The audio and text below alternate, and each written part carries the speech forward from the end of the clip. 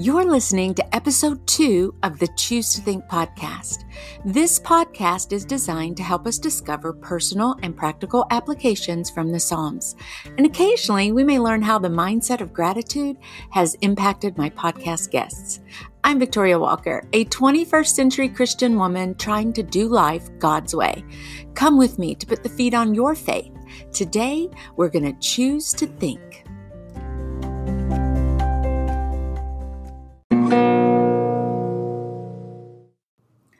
Friend, are you or someone you know facing really bad news? Has life taken a nasty turn? Are you feeling attacked from without and from within? Having trouble juggling the many demands in life? Well, do I have some good news for you? Fasten your seatbelts because today we will discover just how important God's faithfulness is. But before we start, allow me a bit of a rant. I have sat in more than one Christian circle discussing the topic of faith. And almost always, without fail, the discussion is about my faith, my lack of faith, the size of my faith, how I'm exercising my faith. And I often leave those gatherings still focused on myself, perhaps thinking that there's something wrong with me or my Christianity. And I may tell myself, Victoria, you are less than. You do not have what it takes to be that victorious Christian soldier that you only dream of being. Jesus is looking right at you saying, you of little faith. Well, and the problem here? It's what I call secular or humanistic Christianity, where the focus is on self, not on God. Now, don't get me wrong. Of course, we have to vent our feelings and process them, acknowledge our frailties and humanness. But in the end, by golly, we better come roundabout face with what matters most. We need to make sure to settle deeply into the power of God's truth and who He is. Is our faith important? Yes, but it doesn't play top fiddle. I want to tell you the story of a remarkable and godly woman named Linda. By the way, Linda means lovely or beautiful in Spanish, the perfect name for her. She was the wealthiest woman I have ever known. She was a modern-day Job. I do not know how she came to know the Lord during her lifetime. I only know that she loved God with a persistent and apparent passion. She lived quite humbly in the material world, but spiritually, she was right there on cloud 9. She gave birth to 9 sons and 1 daughter, the baby, and in her lifetime, she stood by the sides of 6 of her boys as they died. She married twice, and both her husbands died as well. Do you need me to say that again? Linda lost 6 children and 2 husbands over the course of her 91 years on this earth. She experienced a suffering, a persecution of sorts that few have ever undergone. Hers was a legacy of pain and anguish that she, with God's help, refused to give way to. Despite her great unconscionable loss, her suffering bore testimony to the immeasurable grace and love of the merciful God she served. After each loss, and with God's help, she rose again, never allowing bitterness, anger, resentment, or guilt to trump her inner desire to glorify the Lord.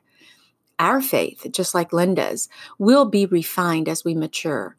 Its growth is the supernatural result of knowing our God by name, finding strength in Him and who He is, not depending on ourselves. Her long-suffering directed her to God. In her last days, listen to what Linda once told me about long-suffering, and this is my paraphrase, quote, "Only the strong in the Lord survive. Only by the grace of God have I endured much, and do I continue to endure. I am to do His will. It is just that simple. I ask myself often, what would God do? What would He want me to do? God walked with me through my unfulfilled longings and deep personal suffering. My focus was on Him. He is the beginning and the end. He helped me to grow, to mature in spirit. I knew it was an either or. Either I learn or I don't. And there's always room for improvement. God made me of clay, and He remembers that I am made of clay. Yet He loves me anyway. He tolerates me anyway. Now, maybe that is true long-suffering. Yes, I'd say it is." End quote. Did you catch how she described long-suffering? She turned the conversation to God and how He was long-suffering on her behalf. This is a common expressive technique that David used as he penned the Psalms. The psalm today has quite a few one-line zingers in its 16 verses. Coming in at the second most popular psalm right after the 23rd psalm, David is also attributed as the author. Remember that psalms are poetic songs. See if you can sense that choral quality as you listen to this psalm. In other words, picture an orchestra with different symphonic groups having center stage at different moments, with different singers who shift the focus. In other words, sometimes you will hear different persons singing in shifting stanzas using I and my, or he and his, or you. You may also note the overarching theme of warfare, assaults of the enemy, and pestilence or disease.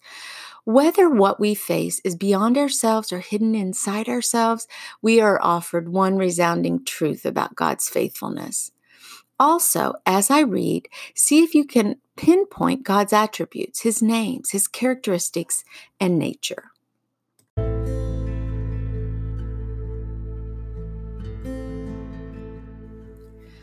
Psalm 91, Security of the One Who Trusts in the Lord. He who dwells in the shelter of the Most High will abide in the shadow of the Almighty. I will say to the Lord, my refuge and my fortress, my God in whom I trust.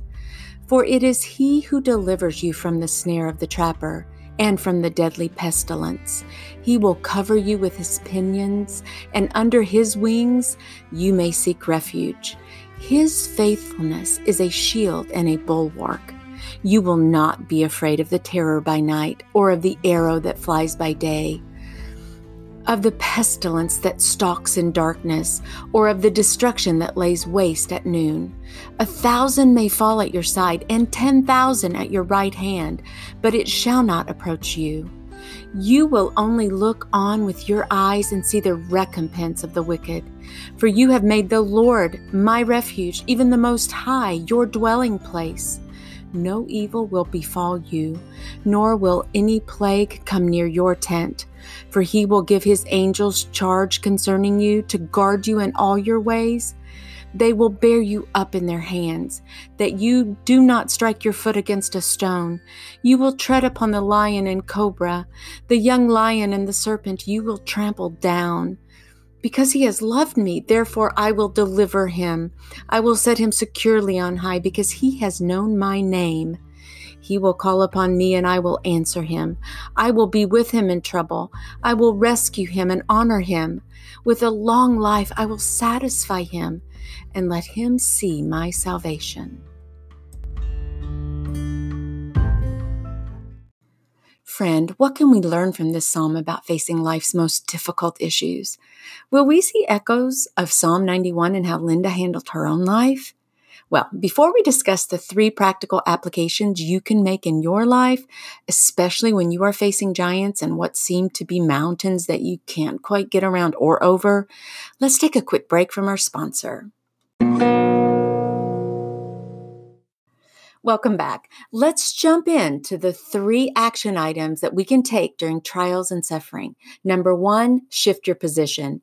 It might be time for you to move. Look around. Notice where you are in the midst of your life's troublesome event. Are there mountains before you? Are you backed against a wall? Check out your spiritual GPS and landscape. You may be extremely vulnerable at the moment, and if you're not careful, you may get picked off. The arrows may be flying. You may get hit. If you are in the heat of the battle, remind yourself that there is hope and security awaiting you. You may need to make a move toward God. How is God described in Psalm 91? He's described as our refuge, our fortress, our dwelling place. He is likened to a bird who will lovingly cover you with his wings.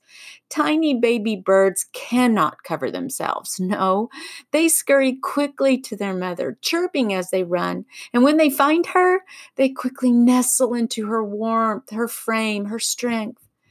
In this psalm, in Psalm 91, God takes on 3 different names. He is your Father. He's God Most High, and in Hebrew, that's Elyon. He is the Almighty, El Shaddai. He is the Lord Jehovah. Just like in Psalm 23, He's our shepherd who leads us through the valley of the shadow of death. Linda found herself in perhaps what was the hardest, most agonizing human emotion to experience, grief over the loss of a child, and not just one child, 6. During those dark, sad days, she desperately needed refuge, wouldn't you say? Didn't she need an inner quiet place, that secret place of communion with God? Onlookers were stunned at how she handled her grief and heartbreak. In the midst of it all, she was sorrowful, yet always rejoicing.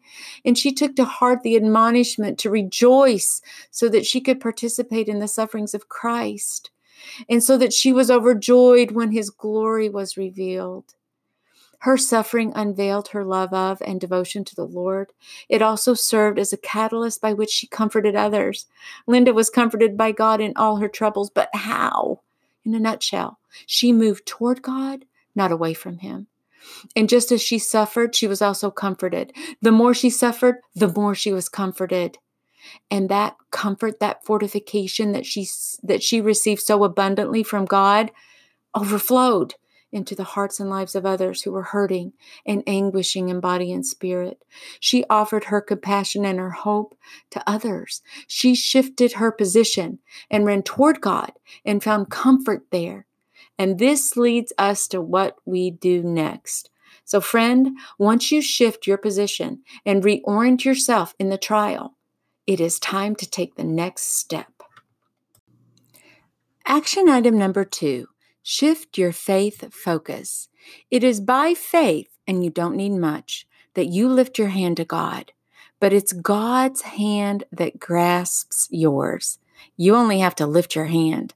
And maybe you feel like, hey, I'm putting both hands up. Maybe you just need to say help, and then he'll do the rest. Be encouraged that although your faith may waver, God's faithfulness never does. Remember, it is his faithfulness that protects you, not your own. You become double buckled in by his faith. Okay, just picture a modern day car seat. We really strap our little ones in, don't we? They are secured over the shoulders, around the chest, through the legs. This is God's faithfulness around your heart. His faithfulness becomes your security. Remind yourself of God's faithfulness and never-ending steady flow of love in your life through the years. Hasn't he proven himself to you? Do you accept his faithfulness as valid proof of his love for you? Linda may have wavered in her own human faith a time or two in her long life, but God's faithfulness never changed. He showed up for her time after time, according to his character, his nature, and his essence. Focusing on God's faithfulness brings him glory. Linda never wanted any self-glory, not one accolade, not one word of praise, not 1 second to bask in any limelight. The only one that she ever desired was that one who was the lifter of her head. To him and him alone be the glory, she would say. Personal suffering never masked her hope. The love that flowed from God the Father directly into her heart ignited her hope, proved his faithfulness, and advanced her faith, no matter her earthly trials and searing losses. The Bible says that though now for a little while you may have had to suffer grief and all kinds of trials, these have come so that your faith of greater worth than gold may be proved genuine and may result in praise, glory, and honor when Jesus Christ is revealed. End quote, 1 Peter 1, 6-9. You see, in her suffering, her faith was indeed proved authentic, real, and of substance. But the faithfulness of God the Father was the real clincher, the basis and focus of her faith from the very beginning. Not only had Linda moved toward God and found refuge in her Savior, she put all bets in on his faithfulness, and I'm quite certain that she didn't allow her mind and thoughts to get the most of her, which brings us to action item number 3, when we are facing trials and troubles. Friend, not only do you need to shift your position and shift your faith focus, but you also need to shift your mind's perspective. What does it mean to shift your mind's perspective? Well, it means you will check your toxic thoughts. Discover what it means to really know God by name, which means to know him personally. Discover what your identity in Christ really means. Often, our own toxic thoughts can be like a deadly pestilence, absolutely ravaging our spiritual hearts and minds. We lose sight of the fact that we can rise up and defeat the enemy's attacks and deadly disease all in the battlefield of our minds. The psalmist tells us that our feet won't hit a stone and that in our feet is the power to trample. What does this mean? It means we have authority. We are conquerors. You also need to know something else about this remarkable woman, Linda. As if it's not enough that she lost 6 of her children and 2 husbands to death, she also suffered from undiagnosed breast cancer for years. She didn't tell a soul, and she never complained. Finally, just a few months before she died, she confessed to her family. Okay, spoiler alert. This Linda I've been talking about was my grandmother, my dad's mom, Linda Johnson Lowe. Over those years, my grandmother knew something was amiss with her body. But do you think she constantly focused on her cancer and how her days were numbered? Do you think she concentrated on her aches and pains? Do you think she felt sorry for herself with questions about how unfair this was in her life and how could God do this to her, especially after all she'd been through? Do you think that she deserved this? Well, if indeed her focus had been on herself, I believe she may have died instead a bitter, resentful woman. Our words and our thoughts are powerful to defeat the enemy. You get to choose life or death by your words. There's power in your tongue. Choose to give life to yourself and death to your foe. We all face venomous serpents in our life of all shapes and sizes. Perhaps our own pride, our own selfishness and self-focus represent our greatest fleshly adversaries. Tread them down. Acknowledge your emotions and feelings, yes, but challenge the toxic thoughts very quickly. Change your own thoughts to songs of trust in, faith in, and praise of God. From the Expositor's Bible, I read about the overarching theme of Psalm 91. Quote, "The deepest emotions, like songbirds, have but 2 or 3 notes, which they sing over and over again all the long day through. He that can use this singer's words of trust has a vocabulary rich enough." End quote.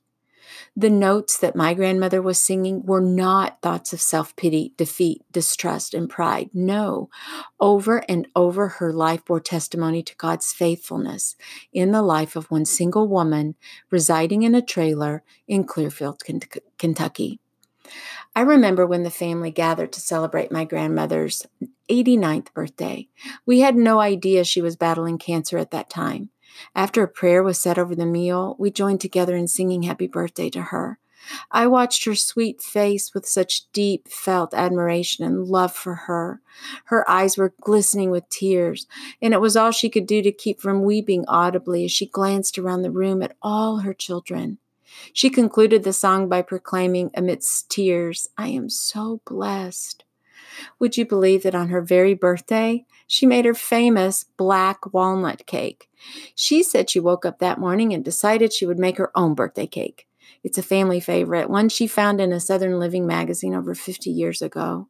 What so impresses me about my grandmother is that despite all the pain and suffering she experienced in her lifetime, it's only refined her faith and made her into an absolutely stunning woman of God.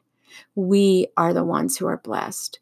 When she made that cake on her birthday, it also said to me that she's learned life wasn't all about her and how others should be making her happy. No, she knew she was in charge of her own fun. On the day we were to celebrate her birth, she woke up deciding to celebrate life by serving others. Though she would readily admit to countless mistakes, selfishness, or areas of sin throughout the journey of her life, the increase of years brought an immeasurable return of genuine wisdom and sincere humility, of great beauty and inner strength and peace. When God's grace abounds, it really is remarkable.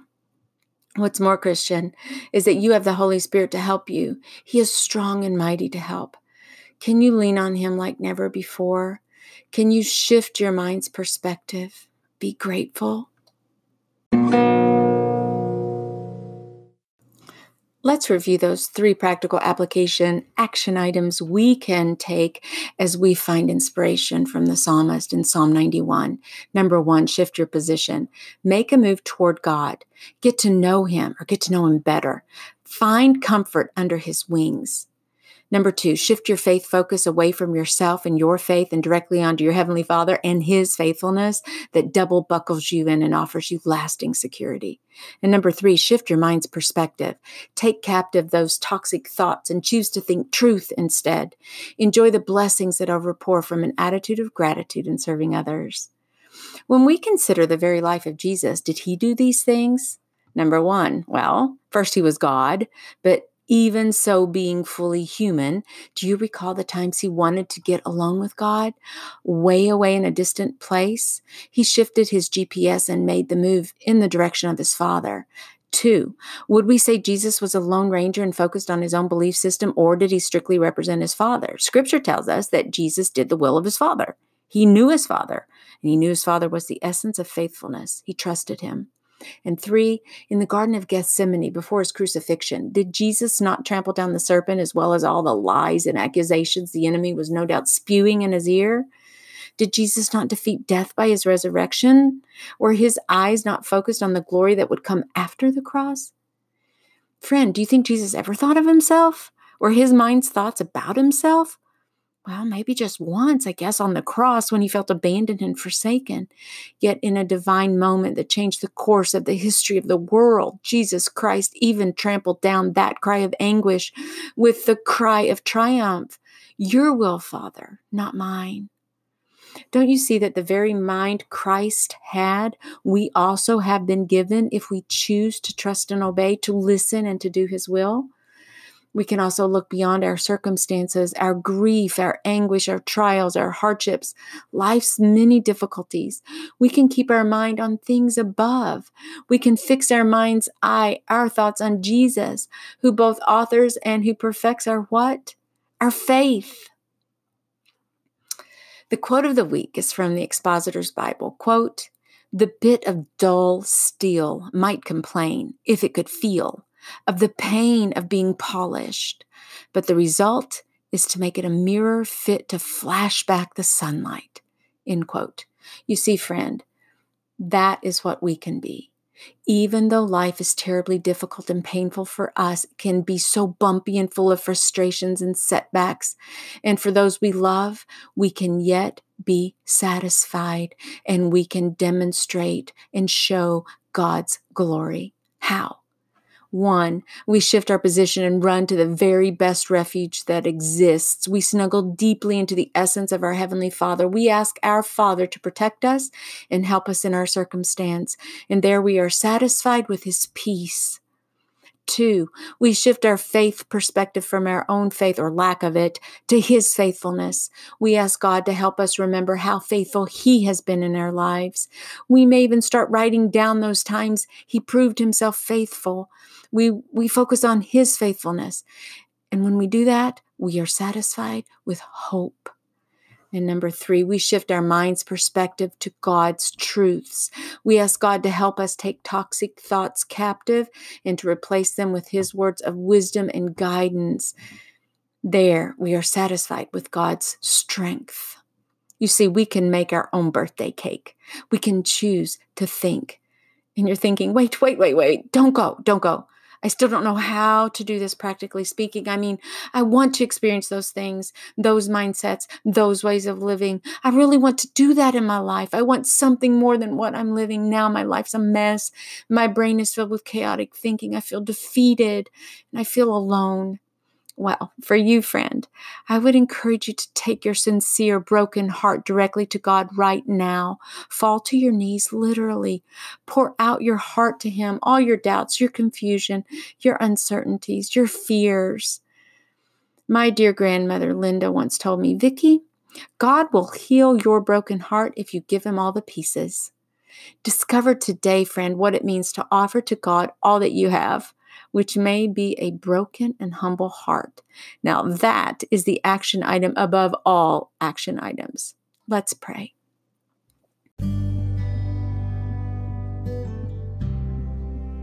Father, help us find you as you are chasing us, the great hound of heaven. Help us to run to you when we need help and are at the end of our ropes. Help us to remember your great faithfulness. Help us to check every thought we have against the truth of your word. Then help us to shine even in our pain and to reflect your glory to that loved one, that friend, that coworker who is aching right here beside us. And may you alone, Father, be glorified. Amen.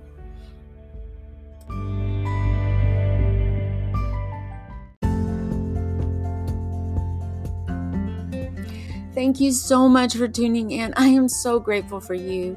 Hey, check out the show notes below and please stay connected. By the way, if you hung in there and you'd like my grandmother's black walnut birthday cake recipe, visit my website and click the podcast tab. There you will find the downloadable worksheet that goes with today's podcast, as well as this seriously delicious recipe. And it would mean the world to me, friend, if you would subscribe, rate, and leave a review on this podcast. Connect with me on www.startwithagratefulheart.weebly.com, Start with a Grateful Heart on Facebook, and Victoria D. Walker on Instagram. Dios primero y que Dios te bendiga. Ciao.